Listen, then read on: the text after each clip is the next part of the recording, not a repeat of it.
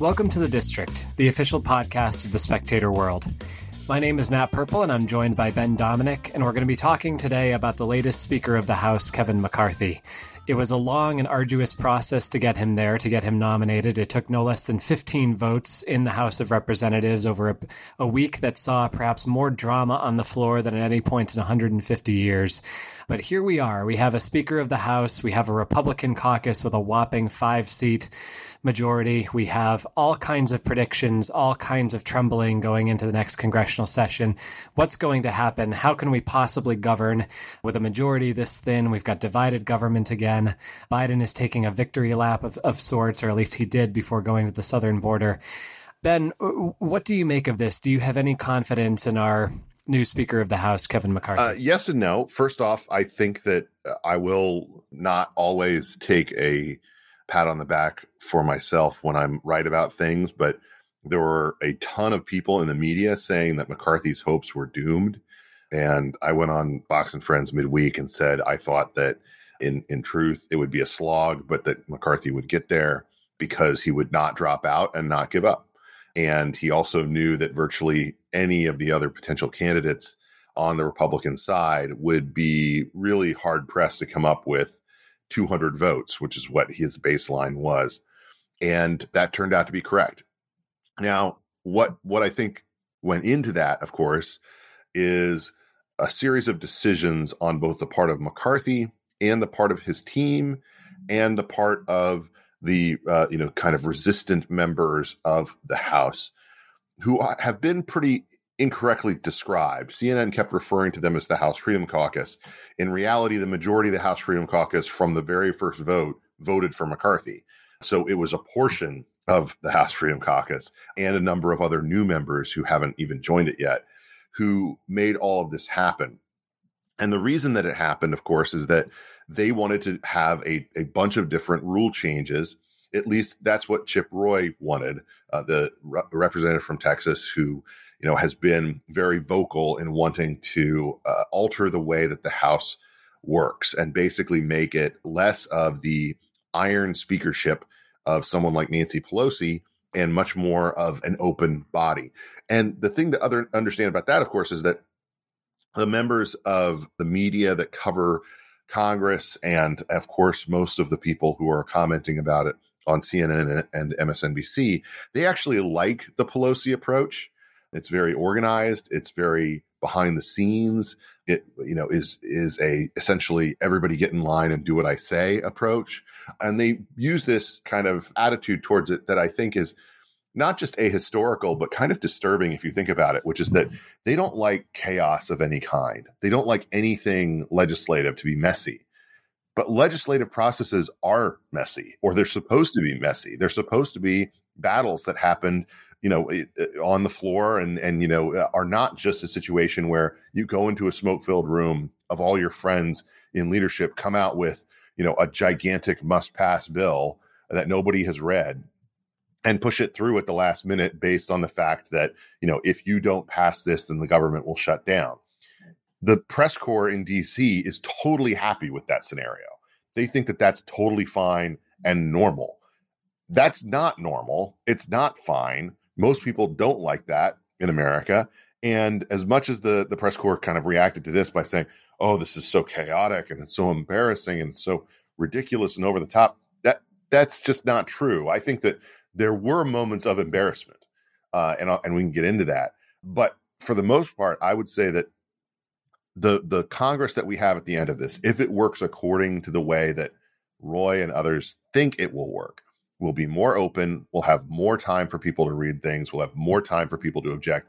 And when you read in the New York Times today, the skepticism saying basically, well, if they have more time to object, then legislation could get held up, when it's really important that it be passed. And it's like, well, wait a minute. Who thinks that it's important to be passed to the point that we shouldn't even read it before we pass it? The people who are okay with Washington as it is. So at the end of the day, what do we have? We have a rules package. We have a motion to vacate that's designed to enforce both what's in that package and what's not in that package in terms of the promises that McCarthy made. And we'll have to see in the coming weeks and months what this turns into, because if it gets chaotic, and it definitely could, then he could have a very short speakership and we could be right back at square one in terms of figuring out who leads this body. I like your point about the media's expectations for all this, because it goes back to the abuse of that word democracy, which no longer actually means democracy, but is basically shorthand for whatever the media wants, whatever the left-wing media wants. And it's just funny how you look at the ancient Athenian assembly, for example. You'd have thousands of people in there squawking at each other, trying to get something through. You look even at British Parliament, there's a real degree of heavy contact back and forth, real debate. Fist fights break out in parliaments all over the world all the time. You can go on YouTube and find these videos. Yet somehow, some way in the House of Representatives, and I understand it was an ugly spectacle. I wasn't a fan of it either, and I don't necessarily think it says anything good about the Republican Party. But you had a brief, tense moment between, it was Congressman Rogers and Matt Gaetz. And my God, I mean, the Morning Joe crew, the Morning Joe crew was just aghast. This was a desecration of the American form of government. See this. I forget exactly what it was, but it was just CNN was all over this too. It was a disgrace, basically. It was, this is not democratic. Well, in fact, it actually is very democratic. This is how it works. And this is what we put our faith in at the end of the day, which is that the back and forth of ideas can somehow arrive at a synthesis, can somehow arrive at something that's better than those individual ideas themselves. And that requires a certain amount of debate and a certain amount of contact. And I looked at, the so-called demands that the House Freedom Caucus was making. I actually think that the most worrisome is the one-member no confidence vote rule, but that has a proud tradition in the House of Representatives. That was the rule until very recently. And the rest of this stuff, I mean, there's some kind of power, attempts to agglomerate power in there over committees, for example, for the conservatives themselves. And it's fair to question that. I understand that. But most of these rules just seem like common sense. I mean, I was nodding along to most of them that I saw. I didn't really disagree with very many of them. So I was I'm curious how you felt about this too. I was kind of torn between reeling from the spectacle of all of it while also accepting that this is a healthy democratic process. And yeah, a lot of these rules do make sense. So I agree with you. I liked basically about 75% of what they were trying to do. I'm not in favor of leapfrogging people on committees just because you like somebody and don't like the other person. But setting that aside, I agreed with a lot of their process changes. The one thing that I do think is very questionable about this is that it almost inevitably sets up a spending fight that is going to lead to either shutdown or something that's more dangerous when it comes to default that I think the markets are not going to like. And in part because they always have the attitude, having experienced this many times before, of, well, something will get worked out, and that may not actually happen or happen as quickly as they would like. So that could be a shock to the American economic system. But, forestalling that, what I would say is I disliked from the get-go the way that they went about this. And the reason that I disliked it is this. It's my belief that if you are in the House and you're a member of a conference of 200 plus people, that the best way to have permanence in terms of, this is a very Kristen Sinema attitude. You have to have buy-in. You have to have a significant portion of buy-in from multiple categories of people in order to have any kind of permanence to the policy changes or rules changes that you are trying to make. Meaning that if you're in a conference of, 220 people, 225 people, you have to convince half of them that you are right and that your argument is the one that should win the day.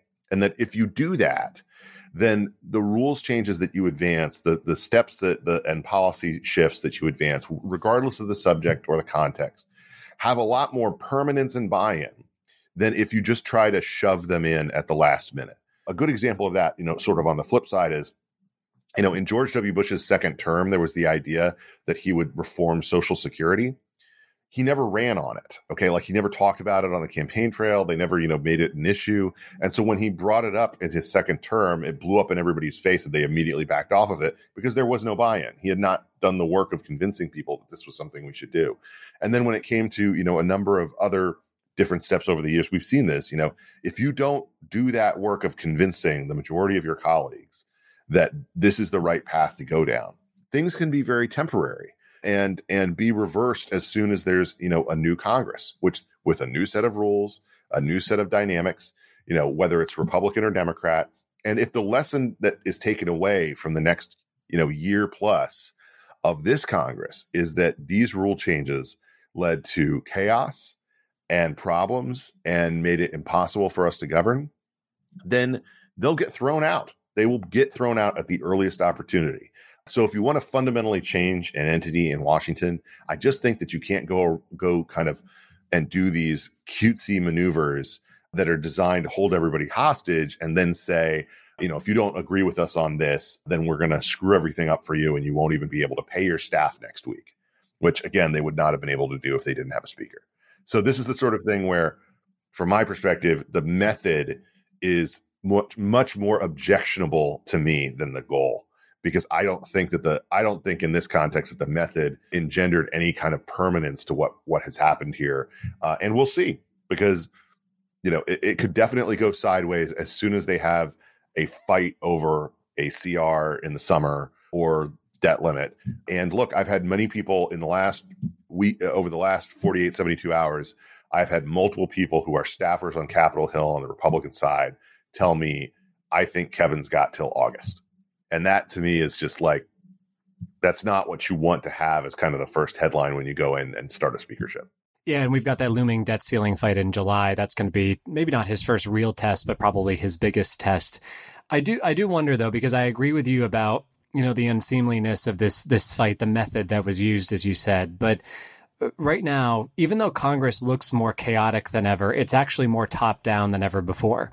Nancy Pelosi, by changing the votes on the no confidence rule, just through really her own skilled leadership and vote counting, was able to consolidate tremendous power within the speakership. Mitch McConnell rules with an iron hand in the Senate, again, in part because he thinks that he has to. So as the parties, and especially the Republican Party, have become more unruly, the leaders have clamped down. I think it was the New York Times this morning was claiming another problem is the lack of earmarks. You can't ply voters with earmarks anymore. I'm not sure that I would go that far, but I can understand that argument as well. But so a more authoritarian approach being taken in both houses. And I guess I don't know how to short circuit that without a certain degree of messiness, right? I don't want that. I think that's the wrong approach to take, especially in the so-called people's house. I mean, I think if you send your, 1 out of 400 something representatives to Congress, they should be more than just an animatronic for the speaker, the party leader. They should have their own degree of sovereignty, their own degree of control. But I also don't know how to change that except with the kind of spectacle that we saw this week. And yet the irony is the kind of spectacle we saw this week is only going to feed into the rationale for a more powerful speakership going forward, right? And you end up in this awful situation where you have, 3 people basically deciding the fiscal future of the country, the speaker, the majority leader, and the president. And the other members are just there to vote yes or no on bills they often haven't read that count in the trillions of dollars. I don't know if I'm being too dystopian here, but it just seems to me fundamentally broken, and I'm not sure how to fix it. Well, I mean, one big part of this too, and this was, I think, played into in the speaker fight as well, is that there's some people who really aren't there to do the business or do the work of legislating. They skip out on subcommittee hearings. They don't actually do the work of Congress as it's properly understood. Instead, they spend most of their time essentially as hype men for their side on the media. They're doing media hits constantly. It's basically like being a pundit with the ability to vote on things that cost trillions of dollars.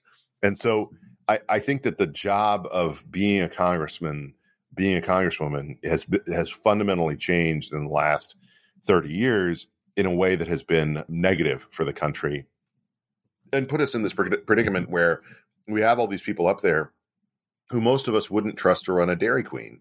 And I think that the interesting thing about the way that this whole stuff played out was, at the end of the day, the majority of the resistance faction was satisfied with the deal that was proposed or accepted by leadership and, went along with supporting McCarthy for speaker. But you had essentially a number of members who in the very late stages didn't want to go along with it or because they had made commitments to their donors and on TV and the like that they wouldn't. And so it was a confusing element there on Friday night when you have this first round of voting where everyone on the leadership team and everyone in that body really thought that McCarthy was going to end up being speaker at the end of that first vote that started at 10 o'clock.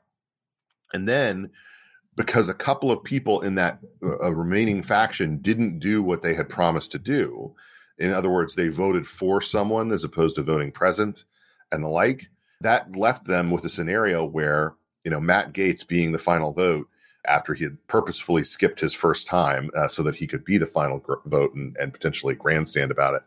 That left them in a scenario where, wait a minute, we're going to be one vote short. And that wasn't the plan. To me, that kind of tells you how much this is animated by personal gripes where, people were just like, I just hate Kevin and I just don't want it to be Kevin. Because honestly, there's no difference for Speaker Kevin McCarthy versus Speaker Steve Scalise. There just isn't. Right. And that was really the only option that was feasible in terms of getting all of the different moderate Republicans to go along with it. The other thing that I think that obviously precipitated the Mike Rogers scenario that you talked about, which, Rogers had stood up in the conference meeting earlier in the week and said pretty obnoxiously that, he was hopeful that people who opposed Kevin would be punished in terms of taking them off their committees, doing an Ilhan Omar style, treatment of them. And that really set off, all the people who were part of that group. They viewed that as a, both a personal and a professional attack from Rogers. Rogers is not someone necessarily known for his acumen in terms of that kind of thing. He's basically I think of him as kind of a raging barbarian type, who probably thinks that he's helping. and I'm sure that he went over there intending to give Matt Gaetz a piece of his mind and possibly deck him. And the fact that he was restrained in the way that he was definitely something that prevented it from going haywire. But he wasn't the only person pissed off. Nobody's talked about this, but Beth Van Dyne was making a beeline toward the same group of people, and that she was angry. And it's just very funny because the people who were angriest about this were, Mike Rogers, Dan Crenshaw, and then Marjorie Taylor Greene and Beth Van Dyne and Brian Fitzpatrick, who's basically a Democrat. And it's the point is it's a wide range of ideological frustration that happened here where I think a lot of them thought, look, we had this problem in the midterms where Democrats and the media framed us as being these chaotic people who you couldn't trust to govern. And we are unfortunately trapped in a situation where we are bearing that out in a way that is not helping us. And there may be some truth to that. Yeah, and I think that when you have on a Capitol Hill where punditry is the new, modus operandi, words matter and rhetoric matters. And when you have members referring to each other as the American Taliban, it just shows you the state of this conference. I mean, those divisions do count. Again, I'm all for democratic discourse, but it does raise those questions of whether they can govern. But I understand slightly the feeling of injustice with it too, because maybe I'm too hard on Kevin McCarthy. I've never liked him. I've never liked him since he popped up on my TV and accidentally revealed, I think it was back in 2015, that the Benghazi committee was just a Get Hillary initiative. He blurted that out accidentally on Hannity. And he just kind of thought, this guy seems like a little bit of a moron. I'm not sure if he should be running the Republican caucus. And you and I both live in D.C., Ben. We've heard people talking about this before, that this guy is not the brightest bulb on the Christmas tree. Kevin McCarthy is really good at one thing, and that is fundraising. Yes. And he's incredibly affable. He's good at glad handing. He's good at extracting money from donors. And my sense is that he's the first truly post-Citizens United speaker, in the sense that money matters on Capitol Hill more than it ever has, and members spend an awful lot of time raising money. And Kevin McCarthy is very good at that. And the fact that he has, is about to has captured the speakership while not really caring that much about policy, certainly not being as good a vote counter as Nancy Pelosi was, I think it shows the prevalence of money, just how much money has come to matter. And when I hear somebody like Matt Gaetz say we're talking about the biggest alligator in the swamp here, I kind of respond to that. I think that's probably true. He's not, I don't dislike him necessarily. He could still be effective. We'll see. I mean, he got to the position where he is, that he can't be, as stupid as I probably thought he was back in 2015. But I do wonder the reasons why he got there and whether this just shows the impact of big money. Yeah, can I give you a couple of thoughts? First off, I remember back when it was, the young guns frame of Eric Cantor, Paul Ryan, and Kevin. And, in that group, Cantor is obviously the embodiment of K Street. Ryan is the policy wonk, and McCarthy is basically the money truck. And I think that one of the things that we should understand is that McCarthy has survived not by being, potentially, really a leader on policy or even someone who's that ideological. But I will say that he represents a form of conservatism that I think has a place within the Republican cohort that's slightly different than being the quote unquote biggest alligator in the swamp. I think what's much more his position is that he is a big tent guy. He's not in favor of Xing people out of the Republican Party. And you saw that in his initial resistance to even getting rid of Liz Cheney, who he actually personally seriously disliked. And everyone knows that he disliked her, but he was also kind of resistant to the idea that, like, what kind of precedent is this going to set? Do we really want to be Xing people out of the coalition? What was Liz Cheney really bad at? Raising money. She raised almost no money. And it was interesting because it was a situation where I think if Liz Cheney actually raised money like Elise Stefanik, she might never have gone in the direction that she did, because people would have been okay with it. But you are absolutely right. That frame of being the first post-Citizens United speaker is very powerful in terms of the level to which he is able to convince rich people to give, and to give, in enormous amounts. And look, he spent, and Marjorie Taylor Greene made this point, he spent significant amounts of money to get people reelected and elected who ultimately turned against him. Anna Paulina Luna would not be a member of the Congress if not for the money that she got from McCarthy and his affiliated groups. Same with Lauren Boebert. She lost by she won by less than 600 votes. And McCarthy gave her, close to $2 million. $2 million is a difference when you have a race that close. And so I think one of the things to keep in mind about him is, look, I've said this before, but he's not he's a frat leader. He is not the life of the party, but he is the guy who makes sure the party gets paid for. And if that's your job and you view that as your job, then you operate and function in a different way than what people have gotten used to from a speaker during the kind of Pelosi and Ryan era. You're more like older speakers who exercised less power in the pre-Jim Wright era, where they were more about the function of the party and how much the coalition was going to hold together, how big of a tent they were going to have. And look, I don't know how long McCarthy will be speaker, but I do know that he's one thing that he's had in his back pocket for a while now is I think he's rather lucky. If Boehner and Ryan were unlucky people, and I think they were unlucky people, Kevin McCarthy is, a lottery winner. He actually won the lottery. That's where he's not naturally a rich person, but he won the lottery, and that started him out in terms of his business career. And it's just very funny because the kind of thing that I think is true of him, and this is true, I think generally, is sometimes it's better to be lucky than good.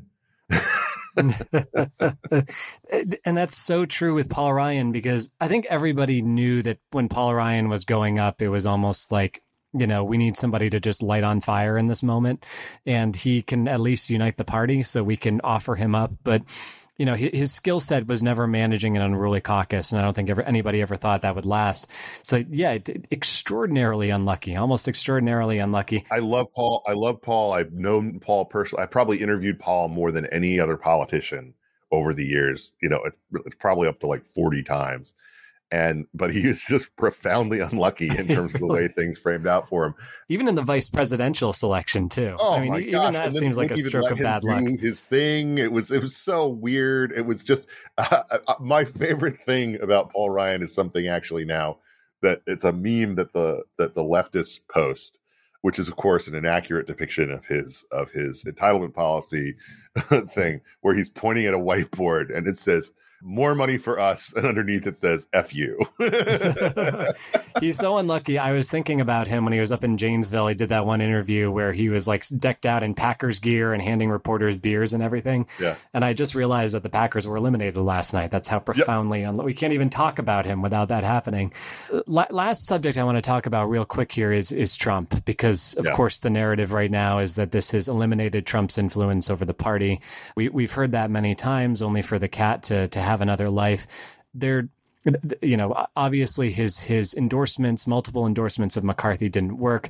There was some chatter later about him calling individual members and that helping sway them over, but I'm not sure how much of that has been confirmed.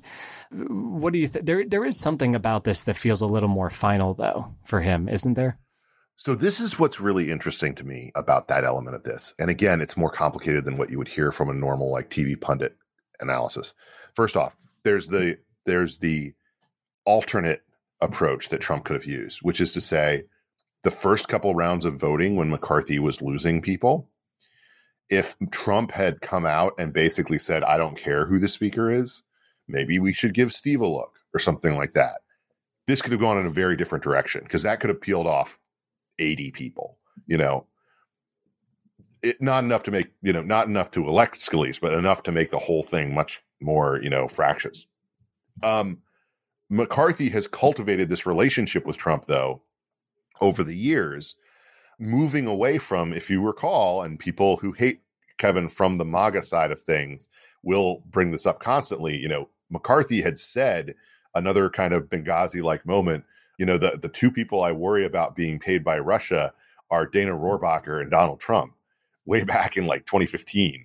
And so like that is still used against him, but he's basically cultivated this friendship, worked with him closely, on a number of different things, espoused and backed, the people who have been his biggest fans. And that's something that I think really helped him in this situation, because if Trump had been on the side of the 20 against the 200, then that could have conceivably grown, I think, pretty significantly. Not to be the majority, but again, making a rougher road. The flip side of that, though, is, Matt Rosendale, who rejected the Trump call. There's that image of him, like holding up his hand as opposed to accepting the phone from Marjorie Taylor Greene on the floor, with DT clearly having dialed. There's a feeling that I think Trump's influence is now much more narrow.